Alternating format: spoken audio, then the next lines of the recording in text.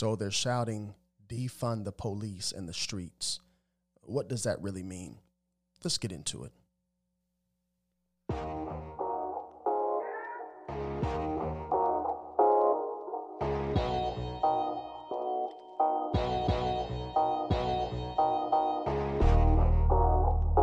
So you can do no less. Be black, buy black, think black, and all else will take care of itself.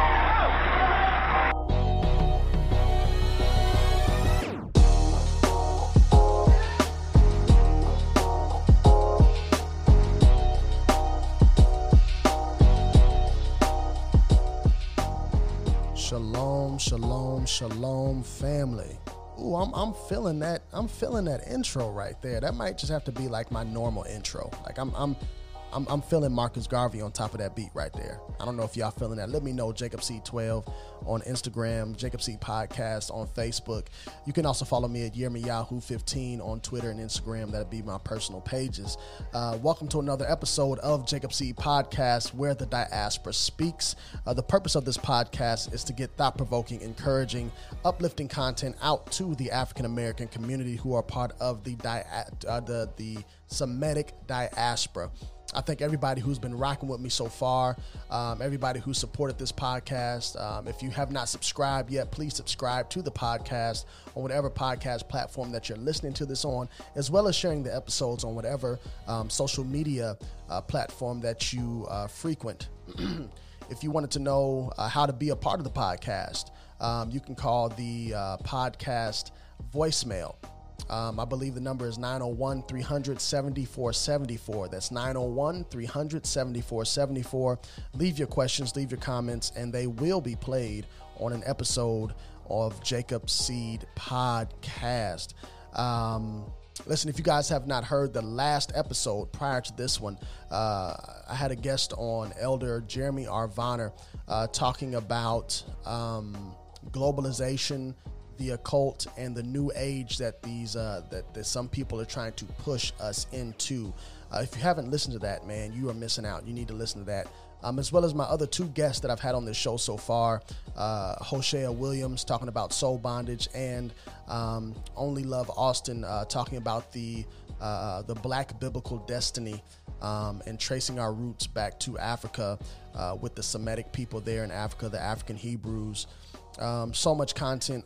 Just peruse all seasons. I'm on season 5 now, so there's just so much content that's out there as far as Jacob C Podcast is concerned. Just take your time and go through it. And I appreciate everybody who's listened to every episode, or if you just listened to a few episodes, 2 episodes, and this is your first time listening, I thank you. Listen, so let's get right into it. So what does it really mean to defund the police? Right. So you have two sides of this argument.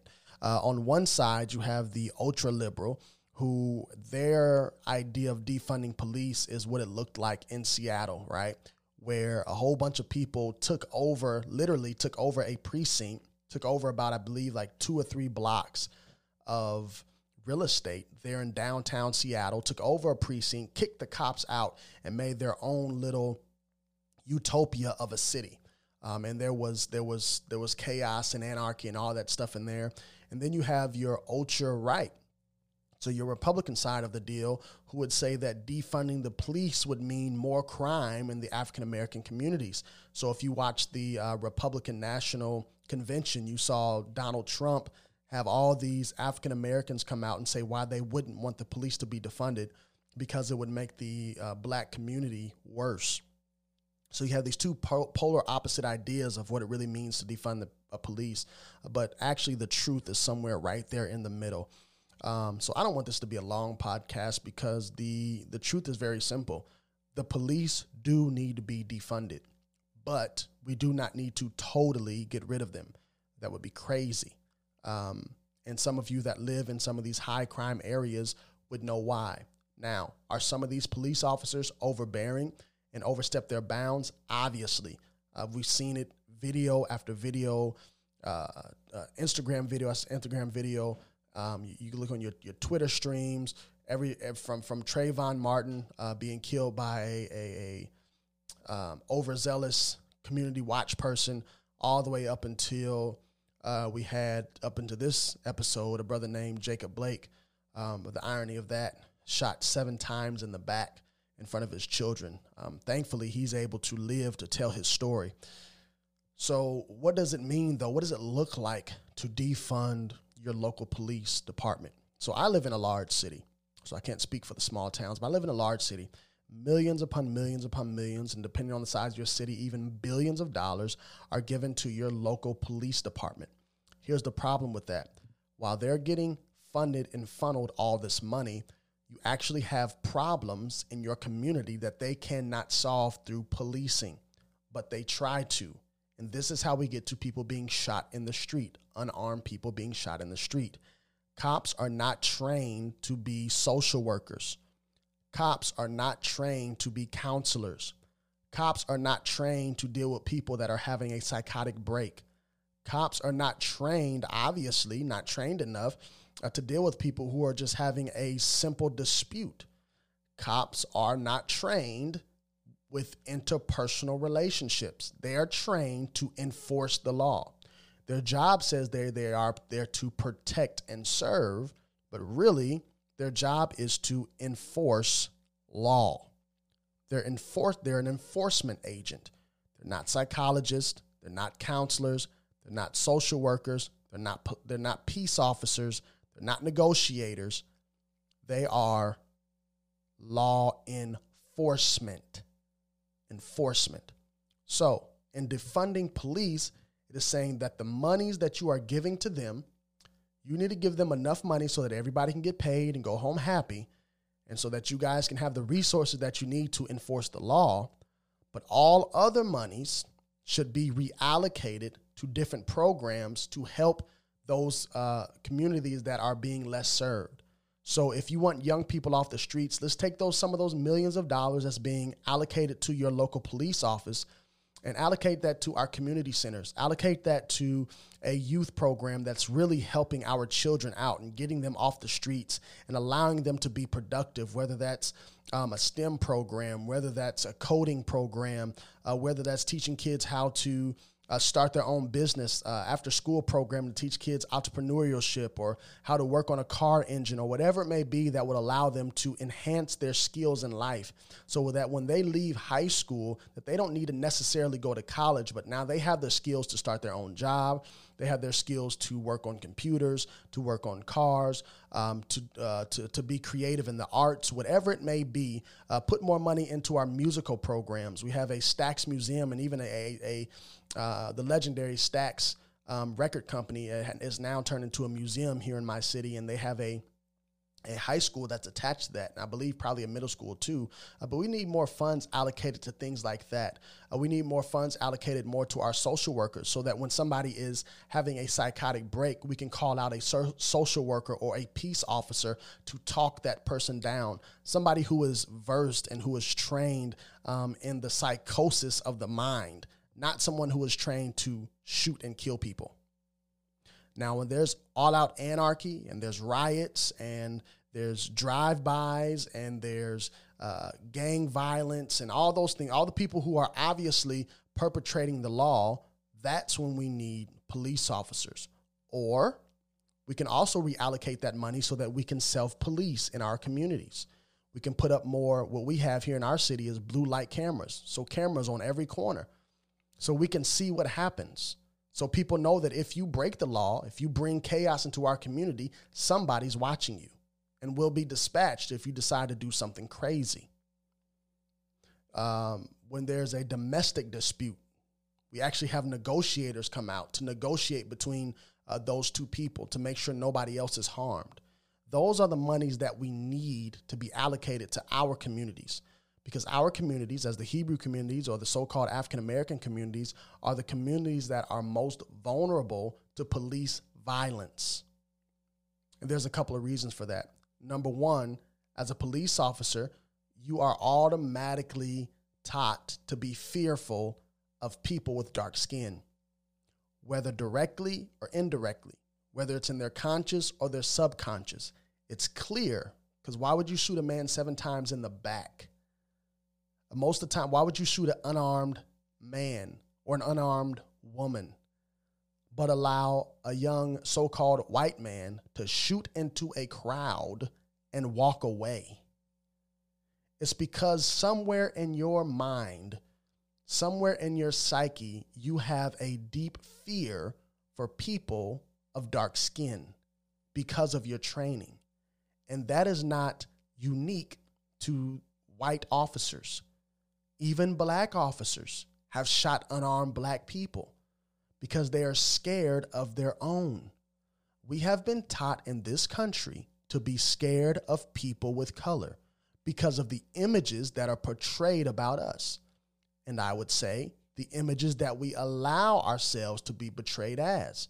So some of these people are completely selling themselves and their culture out for money, and that has an adverse effect for us who actually still live in the neighborhoods in which they are from. So if you have rappers like Lil Wayne, Young Jeezy, whoever it may be, I don't know who the newer people out there is now because I just think hip hop is garbage now. I'm not really listening to it. But I don't know who the new rappers are, what they're actually rapping about. But when I was coming up, it was all about, the gang violence and the drug deals and the whoring around, and all that stuff was permissible and it was promoted as something that was good and going on, and I'm a thug and all this stuff. So when you see these music videos and you go into these neighborhoods and all you see is gang violence happening on music videos, you see drug deals happen on music videos, you see people getting harmed and beat up, you watch movies like Belly or Hot Boys or whatever it may be. Remember, police officers are people just like you and me. They clock in 8 hours and go home. They see the same content that you're seeing. So the same content that we're allowing to be edged in our brain is the same content that they see. But the difference is they put on a badge and a gun and they go to work with that content in the back of their mind, thinking that this is how the African-American community is run. This is how they move. They're thugs. They're drug dealers. They're gang members. Everybody's Lil Wayne and Tupac. Even if they're little boys, 12-year-old boys, they treat them like grown men because of their fear. And this is why we have to fight to defund the police. How can you do this? You have to talk to your local officials in a tactful way. I don't think going up there, yelling and screaming with picket signs is going to get anything done. You have to go up there with a plan. Listen, mayor, listen, city council, listen, alderman, whoever's running your city. I understand that X amount of money is being allocated to our police department. I believe that our police department is being stretched too thin. None of them have a degree in psychology. None of them are adequate to deal with somebody in a psychotic break. None of them are adequate to deal with somebody who's tripping on some kind of a psychedelic drug, because drugs should not land me in prison. Obviously, that is a mental issue. That is an addiction. I need help. I don't need prison time. Prison time does not help my drug addiction. If anything, it makes it worse because drugs are flowing through the prison just as much as they're flowing through the streets of your cities. So putting me in prison does not help me. And it's funny how in the African-American community, handcuffs are put on us when we see someone that has a drug addiction. I know because it happened to people in my family. But when it happens in the suburbs, all of a sudden we see substance abuse counselors dispatched to the area. We see counseling agencies pop up all over the suburbs, and they get counselors. They get psychiatrists. We get prison time. Funds that are allocated to the police need to be redistributed into the community to, number one, help our young kids get off the streets. Sometimes they're just bored and do dumb stuff. Sometimes kids are just kids. When I was a kid, there's plenty of times that if I was not raised up in the city and I did half the stuff that I did in the city that I was doing in the country, because in the country it's understood, hey, kids get bored, let kids be kids, as long as they're not hurting nobody. But here, man, I would have been in jail multiple times, okay, just for small stuff that kids just do. So let's get some of our kids, and some of our kids just want to be on the street. I get that. But there are some who are just bored and they need a release. So whether that's allocating money to a boxing or kickboxing gym, like I said before, using your hands as a skill, whether fixing a car or building something as a craftsman, using your mind, how to be an entrepreneur, how to start a business, how to code. This is where these are the places our society is going, and putting our kids on the forefront of all of that. So when they grow up, there will be more black businesses, number one, that we can support and that are in our community that we can Patreon. Because the problem is there's not a lot of black businesses in your community. Most of the businesses that are in your community are run by Middle Eastern people. They're run by Asians, or they're run by Europeans. They're not run by you. Now, some of you listening may run a business, but you're probably the far few and in between. I live in one of the blackest cities in America, and black people own less than 1% of the businesses here in this city. It's a shame. But if money is allocated, number one, to our youth, then number two, to our black entrepreneurs, so that we can have more representation in our cities. And number three, that we need to have dispatched more counselors and have more counseling programs in our cities, drug prevention programs. And if somebody is hooked on drugs, more programs to help the addict, not imprison them. And then we need to, our police need to invest more into dispatching negotiators during domestic disputes, not police officers with guns. That's what happened to Jacob Blake. He got finished de-escalating a situation, a domestic dispute. It was over with. The cops should have never been dispatched there, but they were. And when they showed up on the scene, the only thing they knew how to do was to use violence to get their point across. And that's the problem that we have. When young Yaquan McDonald, I believe I'm probably pronouncing his first name wrong, but in Chicago, when all the other cops are trying to talk him down, and the overzealous cops sped up and just emptied his clip into the young kid, and you could see the bullets flying off the concrete, and then he reloaded his weapon. He's clearly not trained on how to interact with somebody who's having a psychotic break. Why was a negotiator not dispatched there? Why was a psychologist that would be on the police payroll not dispatched there?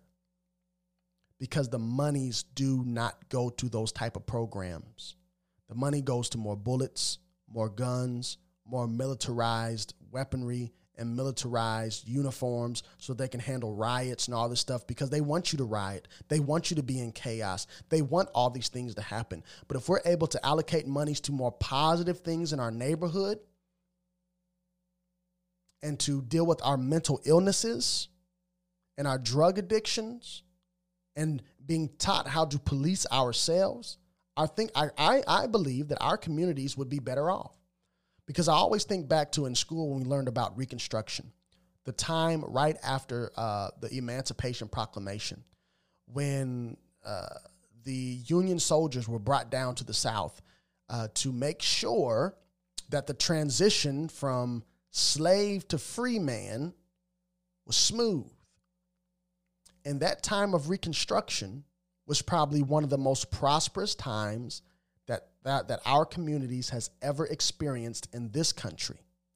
Because that's when your Black Wall Street, your Tulsa, Oklahomas, your Durham, North Carolinas, your Atlanta, Georgias, your Pinch District, Memphis, Tennessees, your Mattapans in Boston, and all these other different places were created during that time.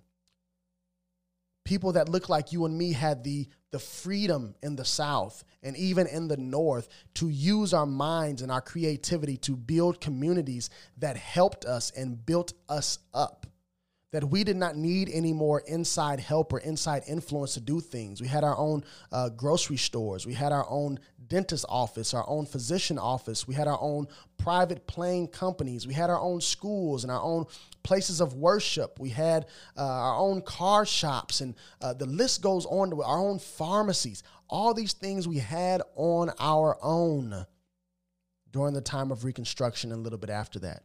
But what happened was when the Northern soldiers left, because they didn't really care, the government really didn't care. They said, man, these Negroes are doing too good. Let's remove the protection and see what happens. Then we get the Jim Crow. Then we get the, oh my God, this black guy looked at my wife, whistled at my wife, touched my wife. Let's go burn down their community type stuff. It's the same thing happening today. The story has just changed a little bit. Oh my God, this black kid was about to pull out a gun. Oh my God, I feared for my life, says the police officer. Oh my God, they're having a barbecue disturbing the peace. Oh my goodness, this guy's in my gated community and I've never seen him here before and he doesn't live here. Oh, he's in this gated apartment building and I've never seen him before, says Becky, Sally, Susan, Debbie, Billy. It's the same story, just a different year. Same old stuff. But if you can ever get, and I think it's a long shot, but this is what it looks like. So this podcast is talking about what would it look like for us to defund our police departments. It doesn't mean that you would drain off funding to police. That's what the conservatives will have you think. Nor does it mean that there's going to be you have complete control over your city and you get to take over and rule. That's what these liberals would have you think. But in the middle, you have it where the police officers get what they need to be able to police when we actually need them to de-escalate a situation that is too violent for us to do so. But then on the other side, we have our counselors, we have our youth initiatives, we have our mental illness initiatives, we have our drug prevention and drug addict initiatives. We also have our education initiatives on the other side to help our communities to build up themselves. But ultimately, and I'll tell you this, if we, as people who know who we are, as Hebrews, are not willing to tell our neighbors who they are and that they should turn from their sin, there's a word from that in the Hebrew called shuva, that you are to shuva, you are to turn from your sin. What is sin? Sin is any violation of Torah, the first 5 books of the Bible. The laws, statutes, commandments of the Most High. The laws, these are the things that he has instructed us to live by. The statutes, this is the culture that he has given us. And the commandments, these are the foundation of how we live our lives. If we don't turn back to that, even defunding the police will not work for us. Because all it would do was cause us to be more wealthier, skilled fools. Yes, if we do not know who we are, or if at bare minimum turn from the lawlessness that we're in, we will just be wealthier, more educated heathens. So not only do we need to, as Jeremiah 29 says, fight for the shalom or the peace of the city in which you're in, specifically the neighborhood in which you're living in. Fight for that. You don't need to link up with the Black Lives Matter to fight for your neighborhood to be better. You don't need to link up with all these godless organizations who disagree with the Bible that we agree with. You can start your own thing with your local kahal, your local assembly. Start your own thing. We have to do more than just stand on a street corner or be in an assembly and teach. That's for people who already know. We have to fight for our communities, not fighting to be equal with our oppressors, not fighting to get all this other stuff, but fighting just for simple liberties as self-policing, education, help for those in our community who are mentally ill, who are struggling with addiction, who are struggling with interpersonal issues. Fight for the things of that nature. And then as we're fighting for them, simultaneously teaching them who they are and why you're fighting for them. Let them know that you're fighting for them because you are, just like they are, just like you are, a Hebrew, a son and a daughter of Abraham, Yitzhak, and Yaakov. Let them know about the laws, statutes, commandments of our Elohim, and that they should turn back to that. And in their turning, their shuva is where we get most of our peace. The right-hand man of the prophet Jeremiah, Baruch, he says in his book that if we had continued in the law, we would have continued in peace forever. So when we look out at our communities, we see stuff like Jacob Blake happening. Remember, these are the curses and the punishments that happen to us because we have turned from the laws of the Most High. Don't get mad at the white man. Don't get mad at the police officer. Should they be punished? Will they be punished? Will they be judged? Absolutely. The Most High will do what he has to do to them for being harsh to us.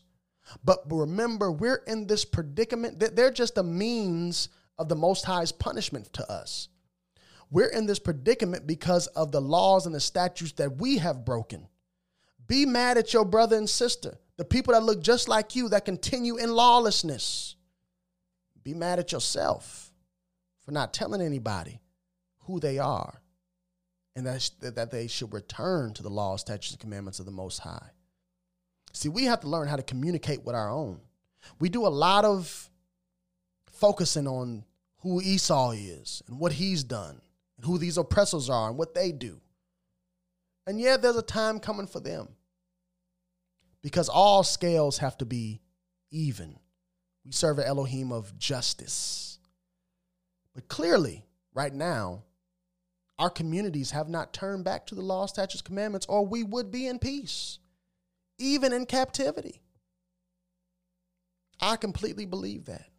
Or the Most High would have gotten us up out of here already. So the few of us suffer from the lawlessness of the many of us. I know that doesn't have a lot to do with defunding the police. I just went on a little rant. But defunding the police, what does it look like? It looks like reallocating, refunneling resources that go to the police officers, specifically monies, into different programs that literally directly help our communities transform into a community that is void of violence, void of crime, void of mental illness, void of joblessness, void of miseducation. Those are the communities that our ancestors, and I ain't talking about the ones back in Africa, and I'm not talking about the ones back in Israel. I'm talking about the ones 50 years ago envisioned for us. What my grandmother and my grandfather envisioned for us. When they saw the Tulsa, Oklahomas and the Durham, North Carolinas and the Pinch districts in Memphis burning down, they envisioned that it will be rebuilt by this generation. But yet because we have become more lawless than even our ancestors, that time has not come. We've just seen punishment after punishment after punishment because we refuse to turn back to the laws, statutes, and commandments of the Most High. And one of those commandments that was given to us, one of many, was while in captivity. Read Jeremiah 29. While in captivity, we ought to seek the shalom of the city in which we're in, specifically the neighborhood. Because before that, it talks about building homes and planting gardens and giving our sons and daughters off to marriage in our own tribes. So it paints a picture of us building our own neighborhood and seeking the shalom of that neighborhood. And one way that we can seek the shalom of our neighborhood is to defund the police. So again, this is not a push for anarchy. It's just not a push for more crime in our neighborhood. This is a push for shalom in our community. It's not a push for you to be unequally yoked with community programs that do not agree with Torah. But this is a push for you to create peace and shalom in your neighborhood by petitioning your local officials to do something they've never done before, to care about you. To care about you. I'm going to be emailing, sending letters out and getting some of my friends that I know to talk to the local officials that already have FaceTime with them and see what we can do in my city. My challenge to you is, what will you do in your city to seek its shalom? As always, keep it 98+2. Seek the truth, live it out, inform others. Shalom.